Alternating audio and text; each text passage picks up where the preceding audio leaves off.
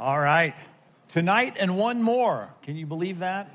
And then we've covered all 39 books of the Old Testament. Well, it's good to have you here. I know it's a very busy season. I hope you can be here next week as well as we wrap it up. And I know that it's always available online. Some of the most downloaded messages on our church menu is our Compass Night series that we have.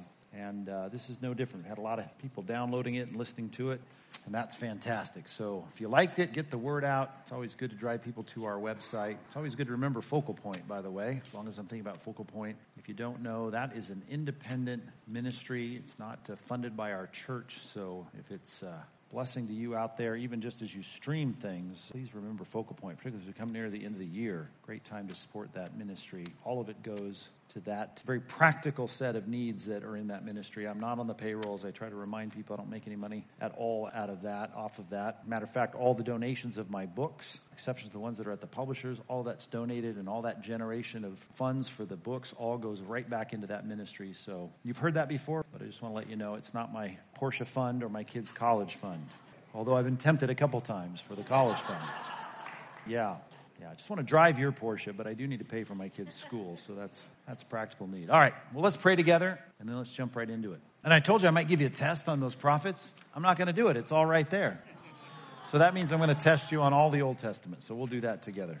Do that quickly. Let's pray. God, thank you very much for our opportunity to get together every Thursday night to study your word. Thanks for this good overview that we've had, and I mean good in terms of just being able to get up out of the details of the verses and chapters to look at the whole of what these books are doing, why they're there, what they're all about. I just pray it would stick with us for many years as we try to piece even together the last section of the minor prophets and major prophets as we move through those tonight and next week. God, we do love your word. We want to love it more. We want to praise you for it, just as the Psalms say, to praise you 7 times a day for your word. It'd be great if we just got around to doing it once a day or twice a day. But help us to be more thankful for your word that is to be and should be as we think about it, meditate on it, allow it and its principles to guide us. It should be a light to our feet, a lamp for our path. We want that, God, to be much more practical in ways that make more sense, even in the macro story, the big story, the meta-narrative, as they say, of the scripture, all the big movements of what you're doing in the Bible that remind us of our need and the way that you meet our need in Christ, and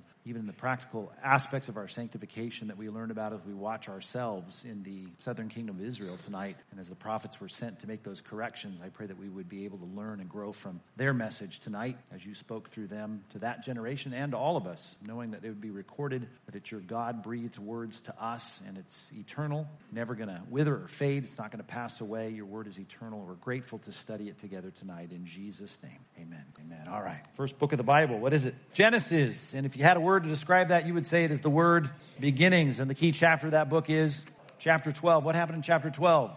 The Abrahamic covenant.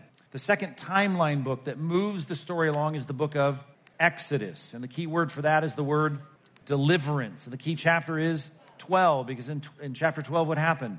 First Passover. We got out of Egypt. Chapter 20, throw that in for extra credit. What happened in chapter 20? 10 Commandments. The third book is the book of Numbers, not the third book of the Bible, but the third book that advances the history of the Old Testament. The key word for that we taught you was wanderings. The key chapter, chapter 14. In chapter 14, what happened? There was a test of faith at Kadesh Barnea, and they failed it with 12 spies. The next book that advances the story is the book of Joshua. Key word for that is the word conquest. Key chapter is 6. What happened in chapter 6?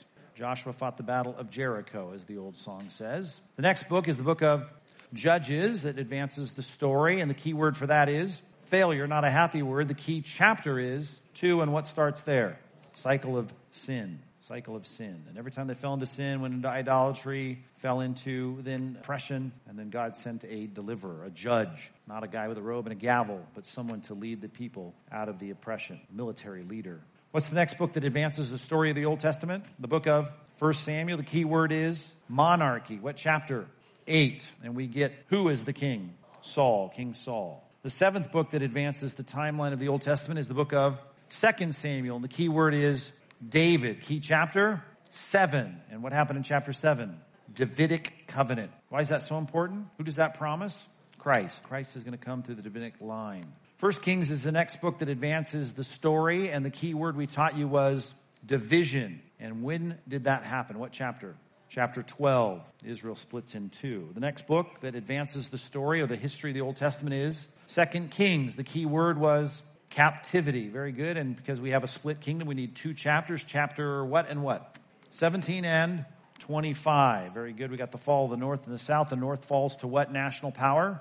And south falls to what national power? Babylon. That's right where we're at tonight. That's where all of our prophets are going to be ministering. Then we have a 70-year exile taken to Babylon and 3 deportations. And then they come back in restoration. And the next book to advance the story of the Old Testament is Ezra. And the key word is temple. Always spiritual things before physical things. Key chapter. Chapter 6, the temple foundation is laid in chapter 6. Next book, which is the last book historically in the timeline of the Bible, is the book of Nehemiah. Key word is walls. What's the key chapter? Chapter 6. And what happened in chapter 6? Walls were rebuilt.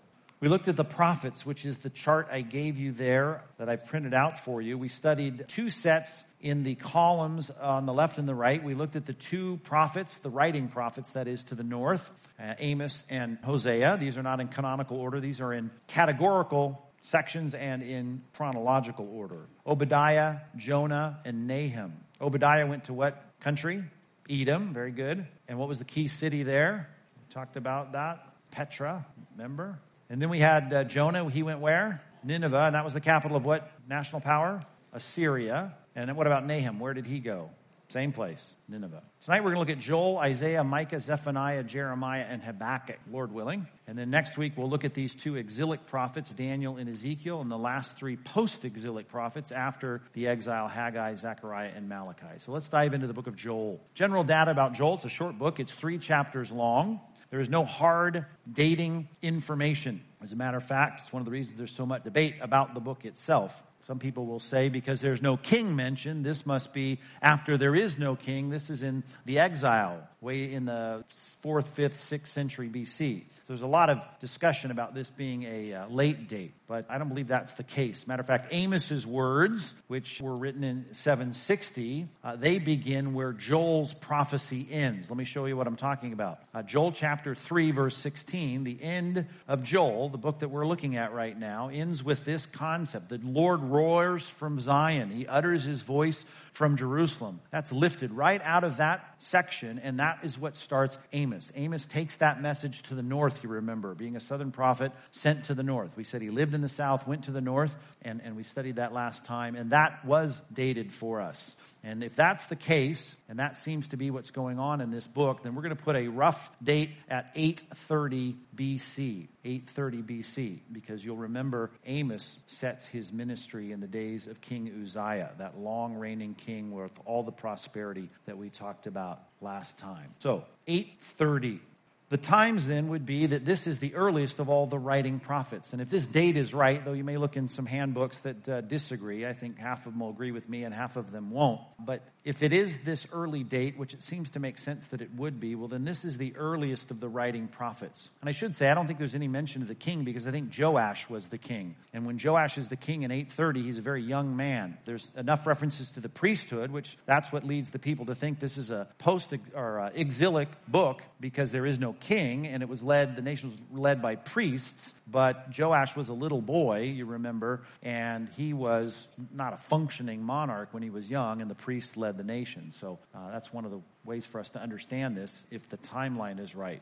Joash was only 7 when he ascended the throne. Well, if this is the right time frame, then he is a contemporary of Elijah. And that kind of gives us some perspective as we read through the Kings, the books of 1st and 2nd Kings. He's a contemporary of Elijah writing this book and dealing with the issues in the southern kingdom, as was Elijah. It was during the reign of the young king Joash, I just said that, in the south. In the north, and there's reference to the ideas of at least the judgment that's coming and sweeping beyond the south, we would have this before the north falls to Assyria during the reign of King Jehu. And I put those 2 king lists there, and those obviously are not to scale. They're all listed numbers, but it gives you a sense. When I reference these kings tonight, you can look up real quickly there and see where we're at in terms of the northern kings and the southern kings. So Joash and King Jehu, if you were to look at that, Joash, you see that window, and King Jehu. Now, there's 2 Joashes, you understand, but you've got what I'm dealing with here, King Joash of the south and King Jehu of the north.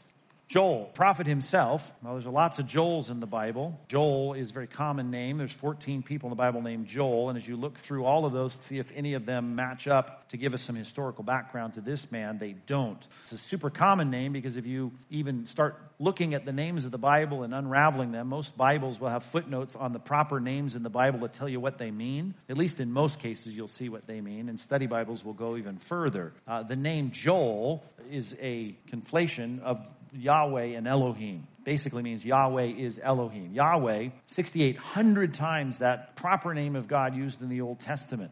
In Elohim, 2,600 times, 2,597 to be exact, in the Old Testament, the general word for God. So Yahweh, that's his proper name, is Elohim, God. The Lord is God is how it would be translated in our Bibles today. Yahweh is Elohim. Very common name. And because we can't identify him with any other historically named or name of Joel in a narrative in the Bible, then we're stuck not knowing anything about it. It's one of the problems in dating the book because we don't get any clues really about what's going on, and he doesn't give us any reference to kings, so we're stuck in having to piece this together in the way that I tried to explain to you that we did. What's his message? His message is the most frequent use of the phrase, certainly per chapter, the condensed and concentrated use of the phrase, day of the Lord. This is the theme of the book, the day of the Lord. Now, the day of the Lord is used in different ways in this book. It starts with the locust plague. And you remember when I was talking about the connection between this book and Amos and how Amos is...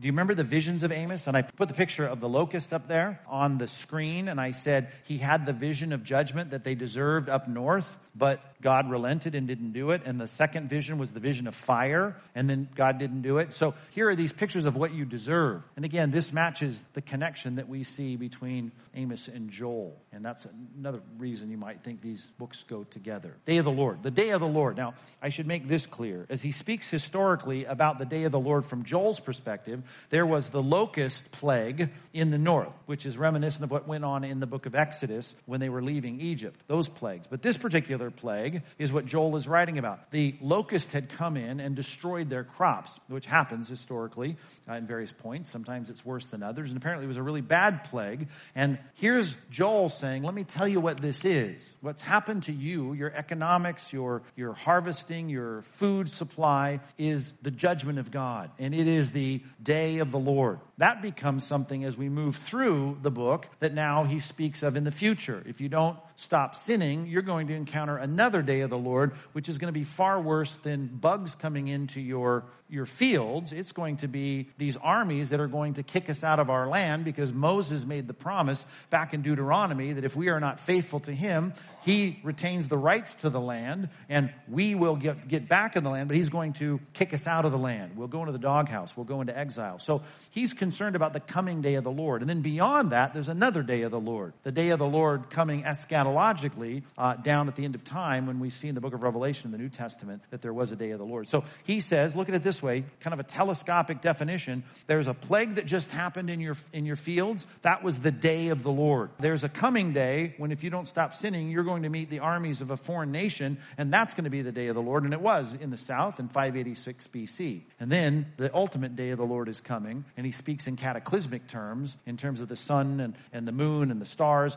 There's an ultimate coming day of the Lord, which the book of Revelation completely unpacks. Day of the Lord is not a day. Okay, now you know I'm a very literal biblicist, right? I want to read the Bible normally and literally. But this is the day, using the word day, not in reference to a 24-hour day, but the concept of God showing up, God arriving. And when you had your fields wiped out, it wasn't in a day. It was a period of time when the locust came in and destroyed them.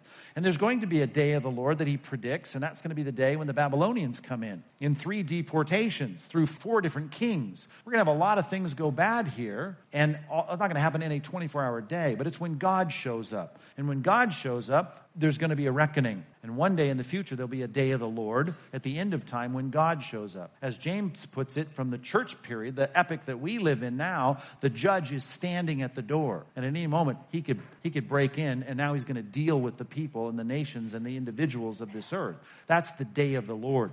When Paul speaks about the day of the Lord in the New Testament, you need to understand that is a series of events. As a matter of fact, you could put it this way. The day of the Lord, if my eschatology is right, begins with the rapture of the church It certainly includes everything that's taking place during the 7-year period of the tribulation. It also includes the great white throne judgment. It also includes the millennial kingdom. It also includes the inauguration of the eternal state when the New Jerusalem comes out of heaven like a bride adorned for her husband. All of that is going to take place in over a 1,000-year period. That's all the day of the Lord. It's the coming of God's arrival. Things seem to be going on just fine right now. You can do whatever you want. You can sin however you'd like. There's consequences in sowing and reaping. But one day, the day of the Lord's going to take place. God's going to step in, and he's going to respond to your sin. That's the picture in this book, starting with a historic cleaning of the crops by locusts, and then saying, we better get our act together, or there's going to be another day of the Lord. And by the way, there may be the day of the Lord going on in your life right now, according to Hebrews chapter 12, verses 10 and 11. In a sense, the day of the Lord, even as the writers of the New Testament say,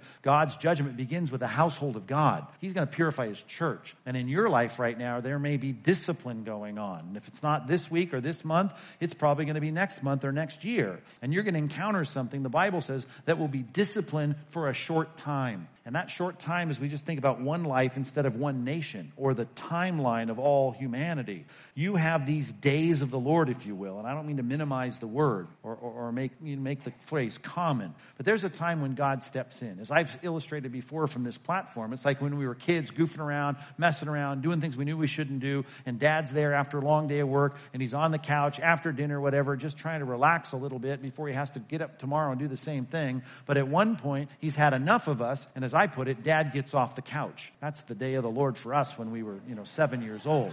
The day of the Lord. It's all of a sudden now there's a reckoning. And all I'm telling you is when it comes to God, the discipline in your life is that way. He sits there. He's a long-suffering God. He's slow to anger. He's a patient God. But at some point, God may in your life get up off the couch. If I came up to you and I said to you, there's sin in your life and you know there's sin in your life. There's compromise in your life. You know there's compromise in your life. And you know there are things that are not pleasing to God, but you're holding on to that stuff. At some point, God steps in, much like he did with the locust and the crops in Joel's day, and disciplines his people. And maybe in your life that's taking place. Our parents disciplined us for a short time as it seemed best to them, but God, he disciplines us for our good, that we may share in his holiness. That's the point. He wanted to prepare his people in Joel. He wants to prepare his church now, and corporately even churches go through this cycle of discipline. But individuals is what I want you to think about right now. That discipline that's not pleasant. For the moment, all discipline seems painful rather than pleasant. But it yields the peaceful fruit of righteousness to those who've been trained by it. The goal is holiness and righteousness. I preached on this before to some people that are, I guess, biblically illiterate, and they've met me at the door and said, God would never bring bad things into my life. I just think to myself, you've never read the Bible, obviously, right? You've read your 18 favorite verses about love, and you think the Bible is just rainbows and kitty cats and sunsets. But it's about a God who's very concerned about your training in righteousness. And so the day of the Lord, when the crops start to be eaten away, you should be on your knees before God saying, why is this happening? We'll see this in the post-exilic prophets. You're putting money in your purse and it's like it's got holes in it. Why are you having economic problems? It's because there's something that you're neglecting in your spiritual life. That's what was going on in the post-exilic prophets. We'll look at that next time.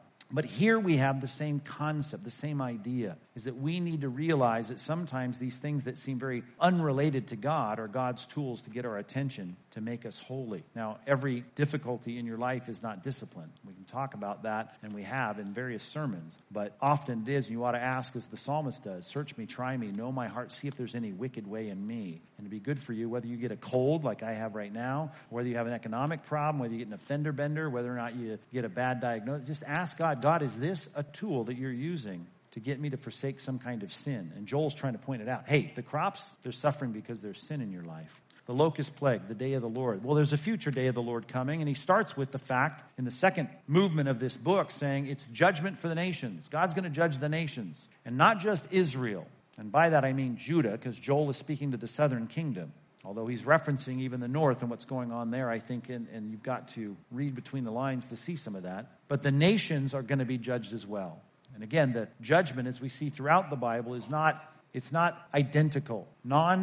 Christian nations, even like Jonah that we saw last time. They didn't sacrifice. They didn't sit down and start synagogues. They just saw their sin and responded to it. Well, God wouldn't have accepted that kind of response from his own people. The more knowledge of Scripture you have, the more God expects of you. The more exposure to truth you've had, the more he's going to demand from your life. So there's judgment for nations. But like God repeatedly points out, to whom much is given, much is required. Or as Jesus put it, it'll be more tolerable in Sodom and Gomorrah on the day of judgment than it will be for those cities that had Jesus teaching in their streets. Judgment for the nations. And yet, as all these books, there's blessing for the faithful. If you see your sin for what it is, and you're willing to say, I'm going to trust him, I'm going to be faithful, I'm going to cling to him, like John 15 says, like a vine to the branches, and I'm going to say I need him, and I'm going to trust him, well, then there's hope. There's hope in God's grace. I want to show you a passage here in Joel 2 on the next slide that just beautifully expresses this picture. Joel chapter 2, verses 12 and 13. Yet even now declares the Lord, return to me. It's always this way. It's not just some external show. It's not going to church or putting money in the offering plate. What he wants is you, first of all, to have your heart repaired. Return to me with all your heart. Make this complete insight. And then we move to the expressions of that. With fasting, with weeping, with mourning. Sound like James? Worldliness in your life. It's like adultery. Weeping. Turn your laughter into mourning. He says, rend your hearts, not your garments. I'm not really so concerned about the external expressions of your grief. I'd like to see your hearts torn here. Return to the Lord your God. I think that's the Hebrew word azab, about face here, for he is gracious, he's merciful, he's slow to anger, he's abounding in steadfast love. The Hebrew word hesed, he's got a faithful love. He keeps his promise, and his promise is if you confess your sins, to put it in New Testament terms, he's faithful and righteous to forgive your sins, and he will relent over disaster. Just like in that passage I quoted in Hebrews 12, he's happy to relent from his discipline in your life if you're willing to come to him honestly and rend your hearts, tear your hearts and not your garments, and come before God and see your sin for what it is. It's a great book, the book of Joel. You probably know it from the sermon in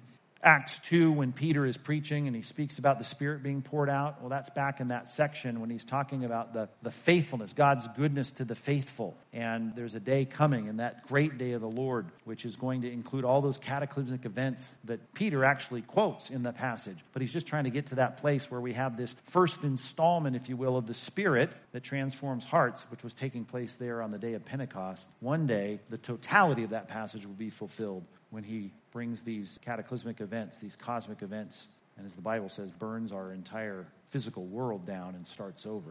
Joel. That was the fast run through Joel. And now I'm going to take a bigger book, Isaiah, and see if we can do this equally as fast. Impossible.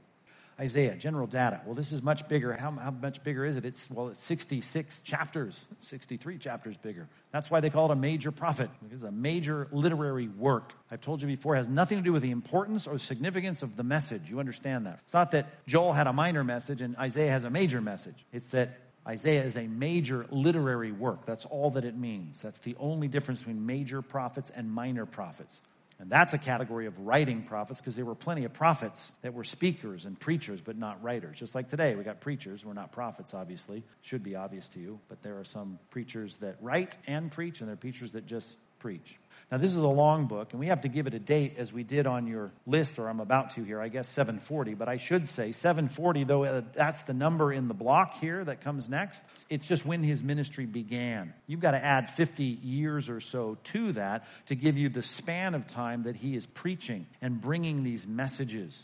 Now, there's a lot of debate among scholars regarding whether or not Isaiah wrote this whole book. Is he responsible for it? And I'm going to tell you, every time you see these kind of debates, you need to look behind the curtain and say, why are you saying this? Most of the time you find people questioning what is the traditional or seemingly plain reading of a text that seems to be attributed to someone like Isaiah in this case. It's usually because there's an anti-supernatural bias. That's usually the case. And so it is with this, though they'll say, well, it seems very disjointed. And I understand that. We have sections that are very, very different as Isaiah goes through the sections of what he's dealing with in terms of nations, and it seems to reach a climax in terms of judgment. But then I guess you could draw a line and say, now we've dealt with the exile, and now we're talking about some supernatural restoration. And all that's true. I could outline this, which we're not taking time to outline every book, and say, you can make sense of this as a literary whole. But the problem is, in Isaiah in particular, is that they're seeing things in there, like the description of Cyrus, which they say, how could Isaiah ever know Cyrus's name because it hadn't happened yet in his day?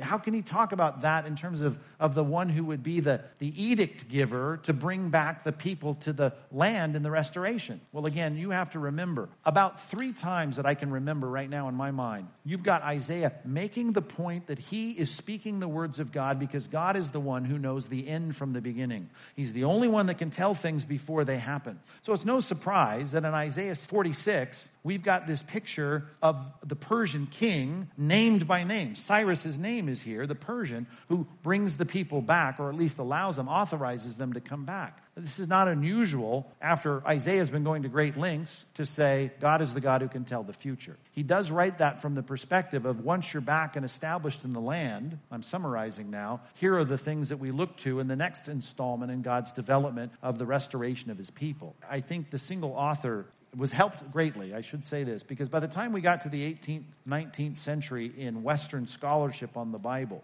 particularly in all the seminaries in Germany, people would look at books like this and be so convinced not only did Isaiah not tell the future or Daniel not tell the future, and they started to create these long literary histories out of fiction and imagination as to how they came together, that they would put these things like Isaiah in terms of how did it get to its final form way late, even post-Christian dates in terms of where this came to be the way it looks today. Well, the Dead Sea Scrolls, you understand the story of the Dead Sea Scrolls, the 1940s, when we uncovered that library that was stashed in those Qumran caves as Rome was coming through the desert and ended up driving the Jewish people up to the top of Masada, where they committed suicide instead of surrendering to the Romans. That library that was stuck there by that religious group at Qumran had these scrolls of Isaiah that go all the way back from before the time of Christ, 3rd, 2nd, and 1st century BC.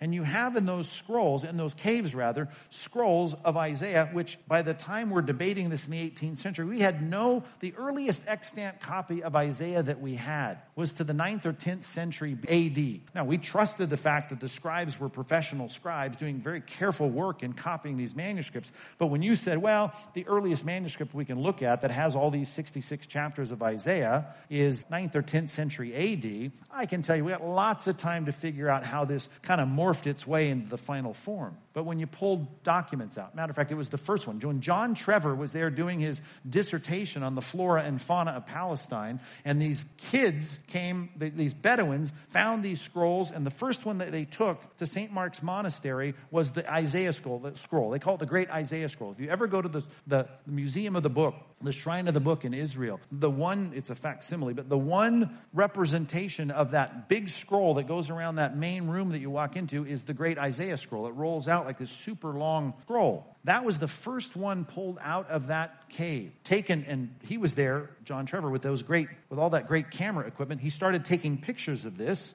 and they realized soon as he got with the American scholars that were in Jerusalem to say, this is predating anything we've ever seen in terms of early manuscripts of the Old Testament. And the first thing that they took pictures of, that John Trevor set his tripod up to take pictures of, was a complete, unified 66 chapters all together in one book, predating the time of Christ, of the book of Isaiah, the Great Isaiah Scroll. That's not going to convince someone in a seminary classroom in an ivory tower, because they'll just move the timeline back. But I can tell you, when you don't have those kinds of things punctuating the history of the manuscript that shows us exactly what we've got going on with the Masoretic text of the 10th century and what we've got in our Hebrew text as we sit in seminaries today learning Hebrew in the 21st century, and what we had in the scrolls and the caves of Qumran in the 1st century, that they're all the exact same thing, all complete and a unified scroll, then you can make up a lot of different stories. But those are the kinds of things I think God does to prove, which take much more than the history of a manuscript to prove it to the skeptic. Nevertheless, I think we can trust that God has the ability to tell the future. He certainly has the ability to show us that He's preserved His word, and that all of this, I think we're going to get to heaven and find it was exactly what we were claiming it has been. And the simple statements of fact about these books that were being made by our forefathers was exactly the case. And we don't have to crawl up into an ivory tower and doubt the reality of the book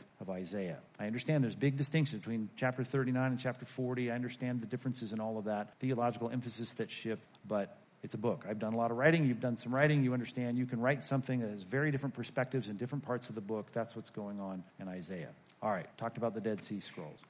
The times. He starts this in 740. You might remember the commissioning service in Isaiah 6. It starts with the words, in the year that King Uzziah died. I told you about King Uzziah because we've already dealt with that last week. King Uzziah was living a very stable leadership. He was leading in a very stable environment. It was a time of prosperity primarily, and this begins his ministry on the chronology of his ministry. Coming off a time of great prosperity. It's a 52-year reign. And by the time he gets going in this ministry, Assyria, you remember, is the great power. He's a contemporary of Hosea in the north and Micah in the south. Micah we're going to look at next, but Hosea we looked at last time. And you can see that on your prophet chart there. Now, again, those aren't exactly lined up, and I told you that because I just built that on a table in Microsoft Word, and it's not a timeline or a chart. But you get the idea here. You've got Hosea and Isaiah and Micah all in the same time frame. Hosea is prophesying to the north because Assyria is ramping up to take them out. Isaiah is prophesying in the south, making plenty of references to the north and speaking often of what's going on in the north. Well, his 50-year ministry is going to lay over the fall of the north in 721 BC. So he's watched this. Now, he's primarily preaching to the south and the other nations he prophesies, but his audience is the southern Jews. And he's concerned by the end of his ministry and even at the beginning of his ministry about some kind of penalty coming on the southern kingdom. And it ends up being Babylon, as you know. Well, the northern kingdom, he watches this happen and all transpire in his ministry. So this is a dramatic time to be doing ministry and to be preaching the message that God wants to bring to the people of the south. And he watches this play out in real time with their brothers to the north.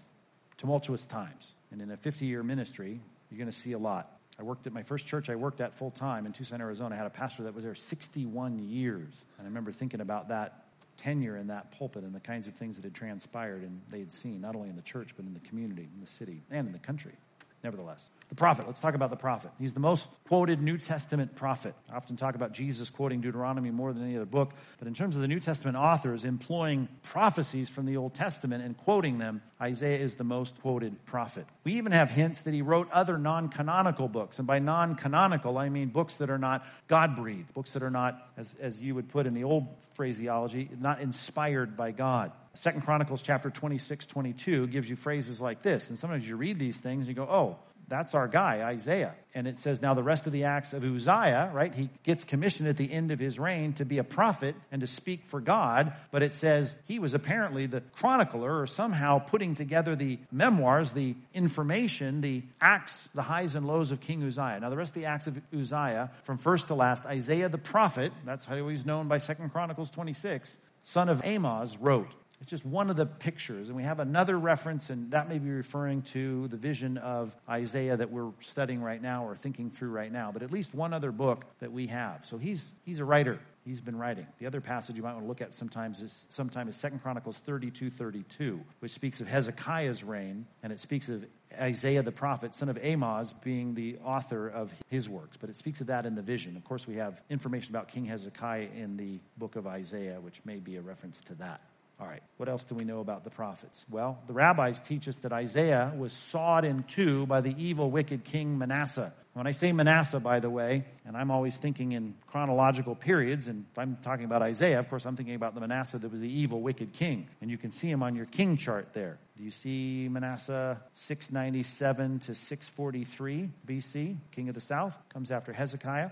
Manasseh is not the Manasseh, if you think back to the sons of Israel, the sons of Jacob, that the tribes are named after. There's a tribe Manasseh, remember? This is not the same guy. A lot of these names, just like in our church, if you were to look on the roster of our church, a lot of people share the same name. And Manasseh, just want to make it clear, we're not talking about the tribal head. We're talking about the king of the 7th century BC, Manasseh. Sawed in two. Now, if that phrase sounds familiar, you probably remember it from Hebrews chapter 11, verse 37. And the only reason I would mention an extra biblical reference to Isaiah's life is because there is a reference in Hebrews chapter 11, verse 37, that all the rabbis were teaching about Isaiah. And if the Bible is going to affirm it, then this must be true. It doesn't mention him here, but it does say, speaking of these people, that time would fail him if he had to mention them all. Some of them were stoned, some of them were sawn in two, and some were killed by the sword. Well, that little phrase there, if someone who was familiar with the rabbinic writings saw that, they go, oh, I know the man of faith that was sawn in two in the Old Testament. That's Isaiah. The Bible doesn't give us that story, but perhaps that's a reference to Isaiah, which is interesting.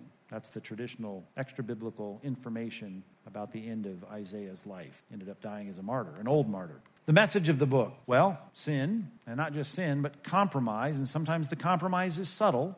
It's going to be judged by God.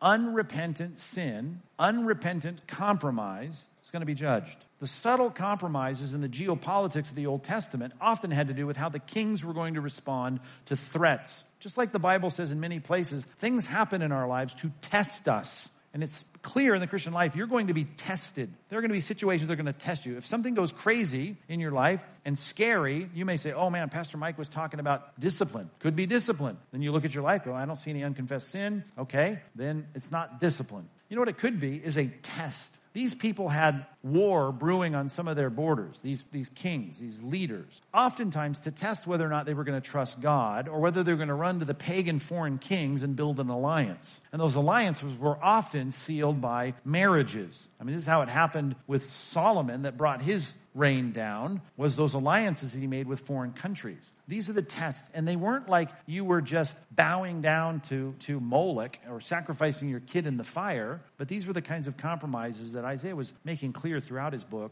They will be judged. You need to see them for what they are. You need to repent from them. Now, like a lot of the books, not a lot, there's a couple of key prophets that spend time doing this, and Isaiah is one of them. There's a lot of discussion about the foreign nations. I showed you this last time to the prophets of the north. Sometimes just to see God's justice with other nations, it's easy for you, as Romans 2 says, to see sin in other people more clearly than you see it in your own children or your own life. And sometimes that's a strategy, I think, biblically, to get people to go, yeah, those Assyrians are really bad. Yeah, those Philistines are really bad. Yeah, those Babylonians later get really bad. Well, God's going to judge all those nations. They'll be justly repaid. And Isaiah spends some time saying all that. Just to make it clear, God's not just picking on his own people. The alliances, big theme here, kind of an undercurrent. They're going to bring disaster, not just to you and your relationship with God, if you are a person in leadership, but to the people that surround you. And this is a good point for parents or leaders or managers or bosses or business owners. If you don't live your life and conduct yourself, naming the name of Christ, saying that you're a Christian, living with confidence in him, that you don't run and scurry like the rest of the world to do whatever they say you've got to do to make it in life, but you are going to live your life honestly with integrity and not cut corners and not cheat and not skim off the top or whatever it might be. If you don't live that way, the Bible says not only will it affect your sanctification, it's going to affect the people around you. And of course, people in positions of power, the cascading effects of their fidelity or infidelity are important. And when the kings were faithless and they went after these alliances, it was going to bring disaster. And Isaiah had no problem pointing that out because it was important for kings to recognize that. Isaiah also made it very clear, if you're willing to trust in God, you'll be delivered, even if the odds are against you. God will take care of you. This is a principle, a retribution principle, that though it's not 100% always true in every case, much like the Proverbs, it is the general rule. And as Isaiah steps up, he not only quotes the proverbial truth, but in many cases, he makes the statement, listen, if you as a king, you trust in God, then God's going to give you relief. He's going to give you deliverance. He'll give you protection. All that discussion about the imperfect kings of the Bible. And even though we name kings of the south sometimes as good kings, we have got a good king here and a good king there. Isaiah, with all this ministry over all these decades, brings up in these prophecies in such a rich way that there's an ultimate king coming and he's going to lead and that king will be perfect. That's the message of Isaiah that I think is most provocative for us as students of the New Testament. We see those biblical connections between Jesus Christ and Isaiah. Here's a few, just to point some out. The deity of the Messiah, clearly revealed. Now, it's a lot of places we could look at it. Micah, which we'll look at in a minute. I don't know if we'll have time for the Christological stuff, but chapter 5, one who's going forth or from old, from everlasting. Interesting. But when you get a passage like this in Isaiah chapter 9, speaking of literal, physical, historical children in the narrative, but then, like we often see, telescoping that into a future ultimate fulfillment, like the day of the Lord. Yeah, there's the day of the Lord in the fields that we had last year. There's a day of the Lord coming here, but then there's the day of the Lord coming out there. So it was with some of these promises of the children in this case that was born, that are going to be a hope for the nation. Well, it wasn't the child that was born there in Isaiah's day. Statements like this, even in the statement of being born of a virgin, yeah, there might have been an immediate context for that. But there was a telescoping reality that then Matthew will write, we're talking about the Messiah here. And in this case, of course, this is a powerful statement of deity. If it is not the God-man Jesus Christ, then what we have is just some kind of bizarre blasphemy or some incoherent verse. For unto us a child is born, a son is given, and the government shall be upon his shoulders. Okay, there's going to be an ultimate leader. And some of the rabbis thought, well, maybe David will be resurrected and reincarnated in some way. No, this is going to be far better than David. David who's willing to cover his sin by murdering some innocent man on the battlefield. No, this is going to be someone whose name is going to be called Wonderful Counselor. These great little the parallels, phrases. Wonderful Counselor, Mighty God. Okay, so we've got a king coming. The government's going to rest on his shoulders, the fulfillment of the Davidic covenant, and he's going to be called Mighty God. You're going to have now this image of father, leader. That's what kings are. They're the dad of the land, and he's going to be the everlasting father, like Micah says. No beginning. Jesus comes on the scene and says, before Abraham was, I am, the ever-existing one, which, by the way, in Greek is the essence, etymologically, of the Old Testament word Yahweh, which means the I am, the ever-existing one, Prince of Peace. Wonderful Counselor, Mighty God, Prince of Peace. And of the increase of his government and of peace there will be no end. Certainly he's not a historical player in the prophecy of Isaiah. These are the kinds of statements you can't help but read. And we do read them at Christmas time, do we not? Reminds us of something of this coming future king that's not going to be like the vacillating kings of Hezekiah folding in front of Sennacherib, the Assyrian threat. We've got someone coming here that's completely different. And when the cultist comes to your door and tells you Jesus isn't God, they have to create a different category for him. He's got to be something else, because he's certainly not man. He's not man the way that we are, at least. Something very different about him. And if you're ever going to apply these kinds of passages to him, which they don't apply to anyone else, then we're stuck with the biblical definition of Christ being the God-man. How about his sufferings? Oh, I can quote passage after passage after passage of the Messiah being a great king and of the increase of his government. There'll be no end, and all the people will bring their dominion and power and majesty to him. I get all of those passages, but we have to somehow cope with a Jesus who gets rejected and killed. We're about to start in January, the new section of Luke, where Jesus comes in and presents himself as king on a donkey of all things, and he ends up getting crucified a week later. That is your king, your Messiah? Well, that's what we get, and we often quote it, Isaiah 53, when we read carefully the prophecy of the suffering servant. This picture of the restored people having a hope that not only they come back to the land after the Babylonian captivity, but they look forward to a time when the ultimate king comes, and this eternal kingdom is established. And who's the leader? Someone who's been pierced for our transgressions. What? Crushed for our iniquities. Upon him was the chastisement that brought us peace. And by his wounds, or with his wounds, the ESV says, we are healed.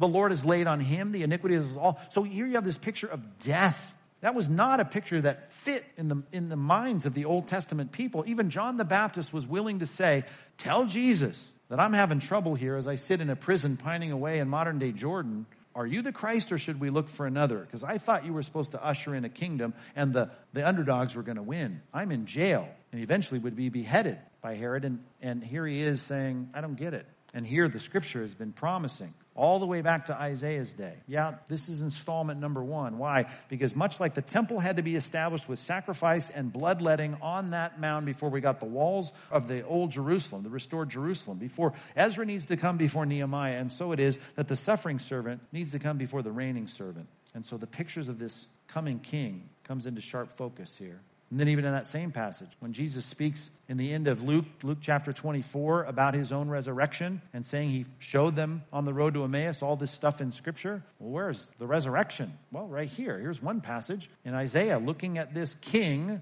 who's going to suffer like some kind of sacrifice. Well, once he makes his soul a guilt offering, which meant death for the animal, if he's going to be a guilt offering, I guess he's going to die. Yeah, he's going to see his offspring. He's going to have some kind of awareness of people that are his quote-unquote offspring. Like Paul looking into the eyes of Timothy, his true son in the faith. You're going to see your offspring. How are you? If you're going to be a martyr, how are you going to see that? How are your days going to be prolonged? If you've borne the iniquities like some kind of sacrifice, well, if you do that, the suffering servant it's said of the suffering servant, the father says, I'm going to divide him a portion with the many. It's going to be like coming back from war. He's going to divide the spoil with the strong. Why? Because he poured out his soul, just so we were clear about this analogy, unto death. Here's a picture that you cannot read in any coherent way unless you look at this in light of someone dying and rising from the dead. These are pictures in Isaiah that are powerful. Micah. General data, 7 chapters. So it's not a major literary work. Of course, it's Bible, but it's not a major prophet, a minor prophet. I give this the date on our worksheet of 735. Well, just like Isaiah, we've got to use that date as the starting point for his preaching ministry. So let's give it a window here, 735 to 710. His prophecies regard not only Judah, but Samaria, the capital of the north. He includes that. Of course, his primary focus is on Judah, the south. But you see prophecies in both directions. 7 chapters, starting in 735, both to the north and the south. Well, let's think through the time frame. As I said, he overlaps with Isaiah. So all the things that I've said about Isaiah, not all of them because his ministry is much, much longer, but in Micah's day, look at those dates again. I mean, that date should jump off the page. 721 is the fall of the south. And so his ministry is right there in the middle of all that. You take that front row seat of watching the north go down, he gets to see all of that, and that certainly adds a lot of fuel to his prophecies and preaching. The time frame is stated. I don't know if I need to go into all this, but the word of the Lord came to Micah of Moresh, the south of Jerusalem, if I recall, 10 miles or so, I think. In the days of Jotham, there's a king, Ahaz, and Hezekiah. So you pull out your chart, you turn it over, and you go, okay, now I got the time frame right there. If I know that he's from Jotham's reign, and I know he's from Ahaz's reign and from Hezekiah's reign, I get a picture of where he's serving. Right there during the fall of the southern kingdom and his ministry, I can parallel that and guide that up with Isaiah. Talk about the prophet. 7 men in the Bible named Micah or Micaiah in the Bible. He's from the city that we just saw in chapter 1, Moresheth, not Moresh, but Moresheth, which is south of Jerusalem. So he's not far from the capital. Oh, listen to what I said, the capital of Israel, Jerusalem. Yeah. Is that not, don't get me started on that, but unbelievable. That's causing whatever. Don't get me started. The Emperor of Isaiah already said that. When you read carefully through the Bible every year in our daily Bible reading, sometimes you run into statements like this, and hopefully you go, oh, yeah, I get it. Although there are 7 people called Micah or Micaiah, if you just understand clearly the beginning of the book of Micah, you get this statement, Micah, listen to this, Jeremiah 26:18, of Moresheth, oh, that's the city he's from, prophesied in the days of Hezekiah, king of Judah, and said, bam, right in the middle of Jeremiah, we have this reference looking back to Micah's ministry, and he names him from the city that he's from, which is exactly the same person we're talking about there. So you run into Micah, don't do what we said not to do with Manasseh, for instance, and say, oh, Manasseh, it must be one Manasseh in the Bible. No, a lot of these names are shared with different people. You got to sort that out. A good Bible dictionary should do that for you. You look up any name, it should have numbered paragraphs with the different people that are sorted out, which takes some sorting. Well, in this one, we get the identifiers. It's very easy in this case to say that's the Micah that wrote the book Micah. The message of Micah, well, it's much the same as Isaiah. In many cases, it's almost paralleling the themes. Well, they're preaching to the same audience primarily in the same time frame, watching the north fall. Yeah, they're saying, listen, if you don't want that to happen to you, you've got to stop sinning the way that the north sinned. The sin of the north cannot become the sin of the south, which of course it was, and they were trying to point that out. Micah, I love the way he states his purpose here. Look at Micah chapter 3, verse 8. He tells us what he's there for. But as for me, I'm filled with power, with the Spirit of the Lord. This is one of the marks of inspiration. Is it a God-breathed book? He's claiming divine authority right here. And with justice and might. He's a powerful prophetic speaker to declare to Jacob his transgression and to Israel his sin. And certainly, as I said, he's going to speak to not only Judah, but to Samaria as well, to the north. My job is to tell you what your problem is, which reminds me of some very important biblical passages. That reminds me of a good phrase we like to use around here at Compass Bible Church, and that is to take the modern phrase that represents bad theology, which is love wins. They think if we love each other, then just let that prevail. We don't worry about calling sin out. But the reality is that love warns. James chapter 5, verse 19, if anyone of you wanders from the truth and someone brings him back. That's not happening today with people that just want to think about their Christianity as if someone is going to feel bad by these words, I don't say it. Oh, you've got to bring him back. Well, let the person know. It's worth it. Whoever brings that sinner back from his wandering will save his soul from death and cover a multitude of sins. Micah was a hard-hitting preacher, and he says, my job here is to point out what your sin is. Like Nathan sitting down with David. That's not a fun job. It's a hard job.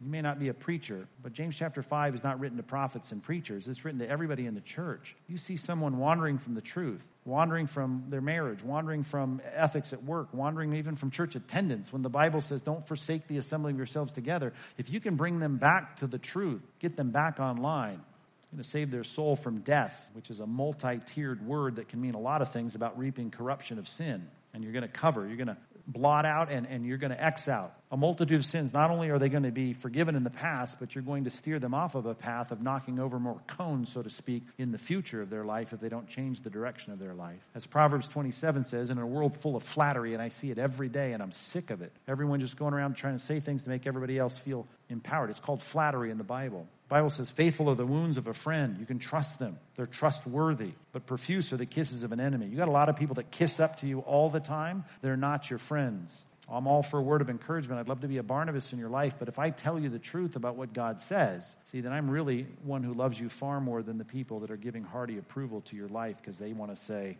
hey, if I love you, God loves you, I'm going to affirm whatever path you're on. Now, you know that, I hope. We preach that enough around here? But they'll call you Bible thumpers. They'll call you names just for being a part of our church sometimes. Love warns. Love tells the truth. And you know what? It is love.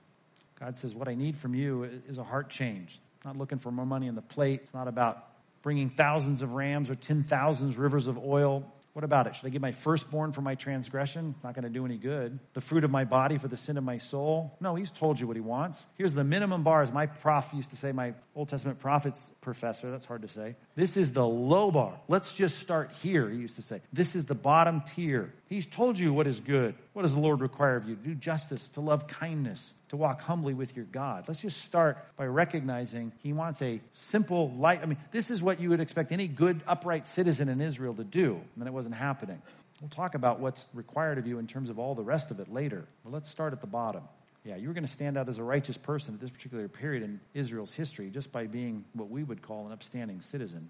I know that's been kind of a hallmark of people. They love this verse because it is a low bar. We don't have to get into if your hand causes you to sin, cut it off in a passage like this. But this was a reminder of them being at the low point in Israel. Let's get back on the beam. Let's realize we'll get to the Levitical requirements later. Let's just start by getting your heart transformed. Micah, by the way, like Michael, my name, Michael, it means who is like God. A little play on words here in Micah 7:18 when he speaks of God's tremendous grace. Who is like you, right? That's what Micah means. Who is like God?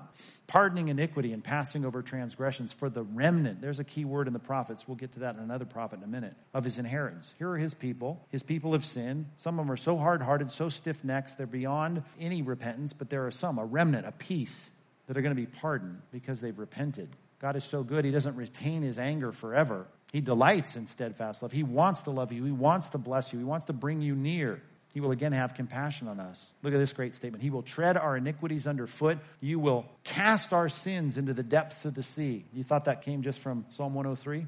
Separate us from our sins as far as the east is from the west. You will show faithfulness to Jacob and steadfast love to Abraham. You made a covenant. You're going to keep it as you've sworn to our fathers from days of old. Great grace and hope in these books. I know there's a lot of hard-hitting preaching, but that's what they needed and that's what we need with reminders that God is gracious if we're willing to repent. Zephaniah. General data in Zephaniah. It's a short little book, 3 chapters. Zephaniah's ministry can be marked at 635 BC. 635 BC. We'll talk about the times in a minute. But that'll give you a sense of where we're at on our timeline here. If you look on the former page, 635 BC. North is gone. Who's on the throne here? 35 BC. Josiah. That's right. You should know that because I'm about to say it.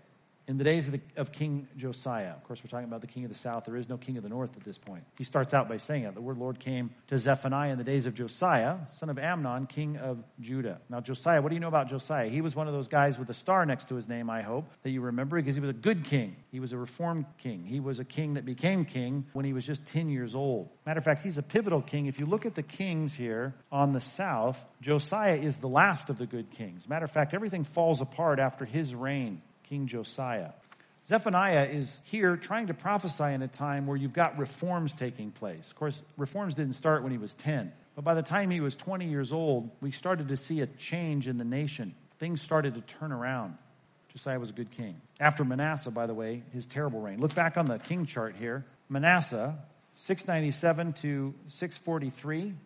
You could put an X next to his name, because once we had Manasseh in the south, God was at that point, as I'll point out here, it'll be on the screen in a minute, we were done with any kind of hope of not going into captivity. By Manasseh, it had reached an all-time low. I think I'm going to put a verse here for you. 2 Kings 21. Manasseh had led them astray, speaking of the nation of Judah, to do more evil. Now, you know your Bible, I hope. Think back to the whole thing when we dealt with the genocide, quote unquote, of the people of Canaan when Joshua and his men came in. How could God do that? And I tried to tell you how horrific they were. We looked at passages that showed that they were sacrificing their kids, and the morality had reached such an evil, horrible place that God just said, I'm scrapping this whole place. We're starting over. We're rinsing it clean. We're sanitizing it. Manasseh led them astray to do more evil than the nations had done, whom the Lord destroyed before the people of Israel. So Manasseh had brought them to an all-time low. Zephaniah is prophesying 2 kings later. Amnon had passed quickly in 2 years. And then we had Josiah, a young king. And you remember the reforms of Josiah. Things start to turn around. The word of God becomes central again in the kingdom.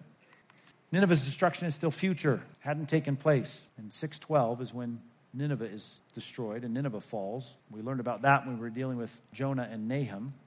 Zephaniah chapter 2, just to point that out, it's probably not needed to prove it to you, but Zephaniah 2:13 looks to the future, the destruction of Nineveh. He'll stretch out his hand against the north and destroy Assyria. Nineveh is the capital of Assyria, and he will make Nineveh a desolation, a dry waste like the desert. That hadn't happened yet.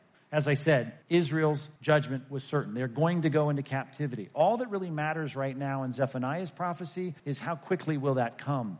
When is that going to take place? And though we can't save the whole nation, if you repent from my preaching, God can deliver you as an individual. Because remember, there's mass killings that are going to take place during this time. And he says, you and your family, you guys can be saved, small s, from the penalties of some of this if you just repent of your sins. So national calamity was on the way. That was set. The clock was ticking. But here comes Zephaniah to try to give them hope individually.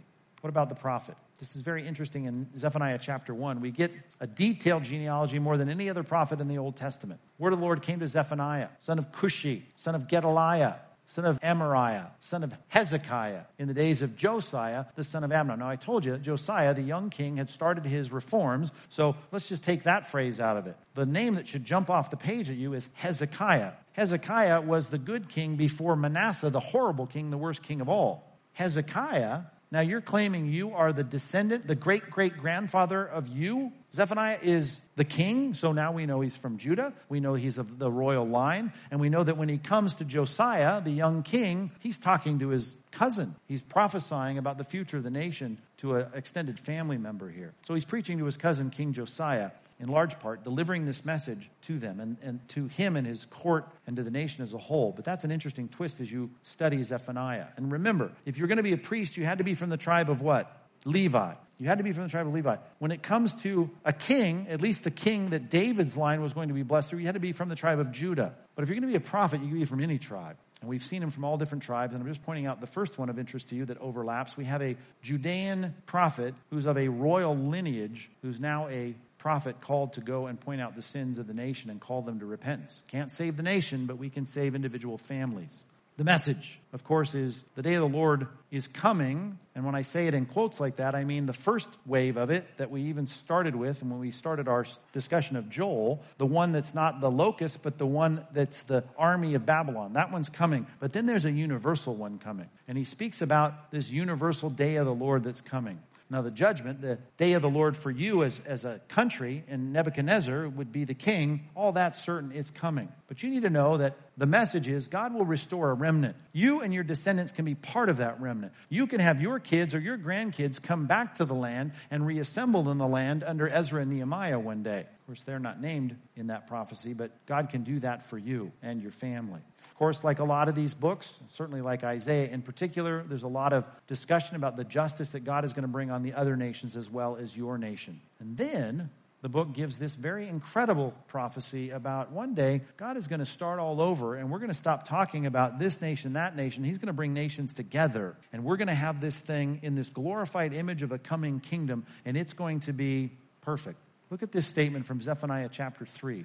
Zephaniah chapter 3, second half of verse 8. See if you don't see New Testament parallels to this. In the fire of my jealousy, all the earth shall be consumed. Okay, I got fire consuming the earth, like 2 Peter 3 says. For at that time I will change the speech of the peoples. What divides people? Speech. Ethnic boundaries, as it says all the way back to Babylon, connected by speech. Even the prophecies say people of strange speech are going to come upon you. That's a distinction in the nations. Well, we're going to change all that, he says. That all of them, no matter what their speech was, may call upon the name of the Lord and serve him with one accord. Beyond the rivers of Cush, my worshipers, there's the foreigners, the daughters of my dispersed ones coming back, they shall bring my offering. Here's a picture of destruction, wiping the slate clean, starting over, all the nations, as the New Testament would put it, from every tongue, tribe, and nation, coming together now in a place where they're all serving me with a pure speech. Interesting to know what that is. Of course, every Hebrew professor I've ever had says it's Hebrew. Maybe it'll be Spanish. I don't think so. Pure speech. Cause for rejoicing. Sing aloud, O daughter of Zion. Shout, O Israel. Rejoice and exult with all your heart, daughter of Jerusalem. The Lord has taken away the judgments against you. You deserve to be punished, but you repented. You were a remnant that was saved. God's going to take all those remnants together and build a new thing and make them not look like a patchwork. They're going to be this great people.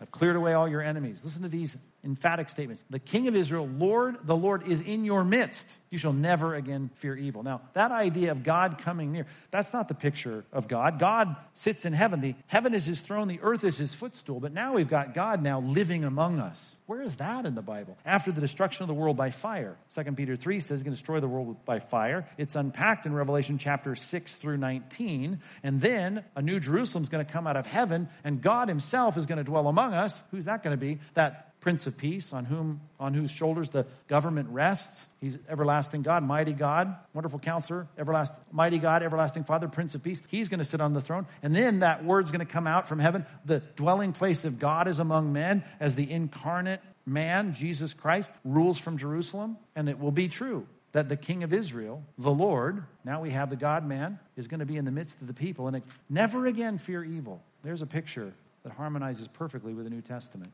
You know these passages, but put it together, read them back to back. We've just read that great promise from Zephaniah, 2 Peter 3:11, since all these things are thus to be dissolved. What did he say earlier? With intense heat, with fire. What sort of people ought you to be in lives of holiness and godliness, waiting for and hastening the coming, here it is again, the day of God. There's a New Testament version of that. Sometimes it's translated day of the Lord, when the words are a little different in the New Testament. God's going to arrive. The judge is going to open the door, because of which the heavens will be set on fire and dissolved, and the heavenly bodies will melt as they burn. But according to his promise, just like Zephaniah said, they were quoting the second Peter of the Old Testament, Zephaniah 3. Hey, we're waiting for a new heaven and a new earth in which righteousness dwells. Why is righteousness going to dwell here? God himself, the King, is going to draw near and live among us. Great passage. So where should you live? Well, you got lots of things to do, places to go, mortgage to pay. But if you've been raised up with Christ, you better put your mind there. You better set your mind on things above, where Christ is seated at the right hand of God, because one day he's going to be dispatched and come and live among us. Set your mind on things that are above, not on things of this earth. And many of you have your minds too set on things of this earth, just like I do some days. And I got to say,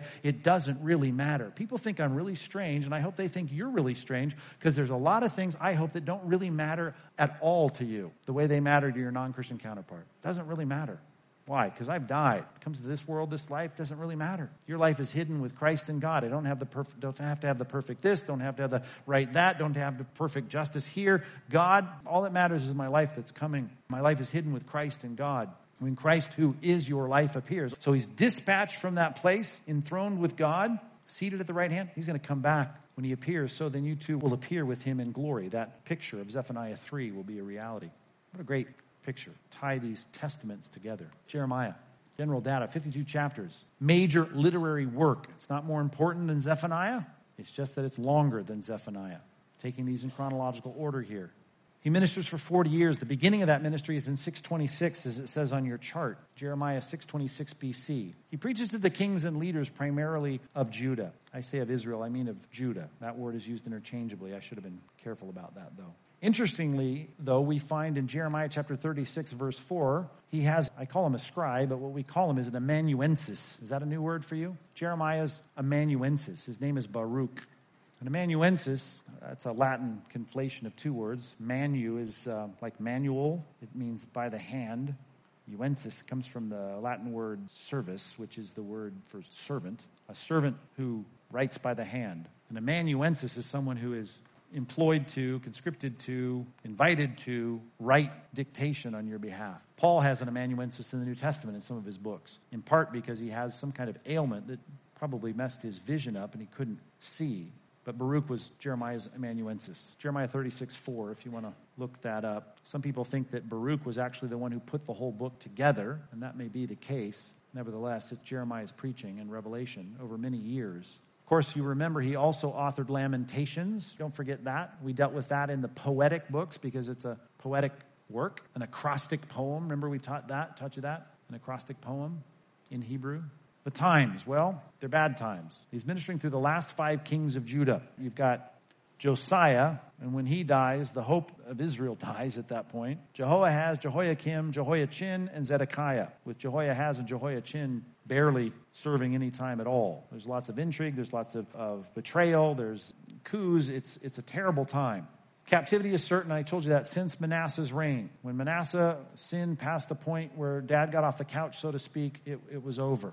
To give you a little sense of this, now I know you have this on the chart, but just to remind you how this works and under whose reign what happened. Jeremiah starts his ministry here, and he's going to move his ministry through all of these kings, right on into the captivity, where the king is, so to speak, Nebuchadnezzar. So we got Josiah, Jehoahaz, Jehoiakim, Jehoiachin, there's a typo. Zedekiah is the last king there. Sorry about that. Zedekiah. The deportations, just so you remember, the deportation started in 605. So the first deportation took place during Jehoiakim's reign. And this was the fulfillment of the prophecies. And really, this was all showing that God is in charge. They come in, they subjugate Judah. They put Jehoiachin basically under the thumb of Babylon. He now has to pay taxes to Babylon. 605 is when Daniel, Mishael, Azariah, and Hananiah went off to Babylon as slaves. The second deportation during Jehoiachin, and then the last deportation was under Zedekiah.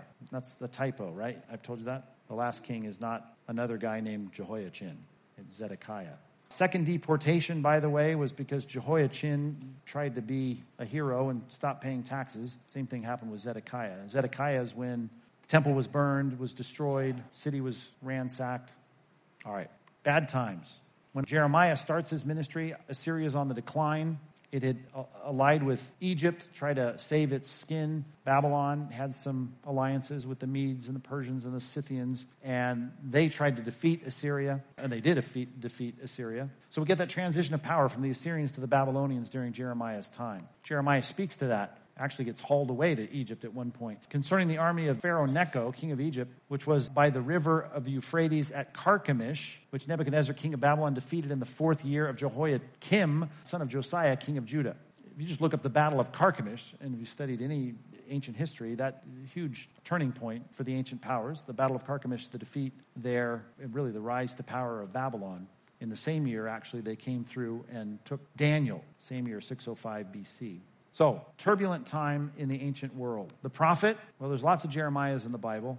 I think this is of interest to people sometimes just to know. You run across the word Jeremiah in the Bible. You got to know where you're at in the timeline and try and figure out if we're talking about the one that you're thinking of. 10 Jeremiahs. The Jeremiah we're talking about, this may confuse you, but he's a priest. Take a look at it. He's from a priestly family. The words of Jeremiah, son of Hilkiah, one of the priests who were in Anathoth in the land of Benjamin. Benjamin's just north of Jerusalem.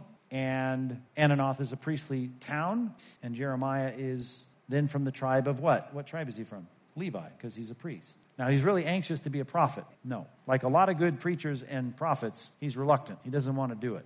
And at some point, you're going to have to accept your calling, but he was not chomping at the bit to be a prophet. And if you remember why in Jeremiah chapter 1, though he states it as his age, I think a big part of it is the difficulty of the work when the world is falling apart in your nation. And remember, God says this, listen, before I formed you in the womb, I knew you, and before you were born, I consecrated you.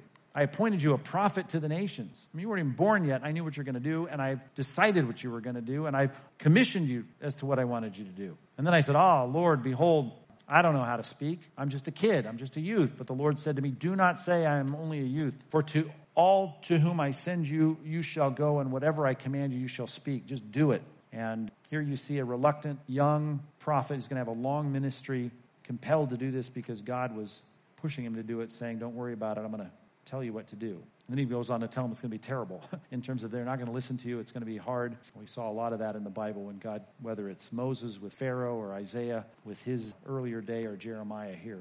The prophet, let's talk about the prophet. He's called the weeping prophet.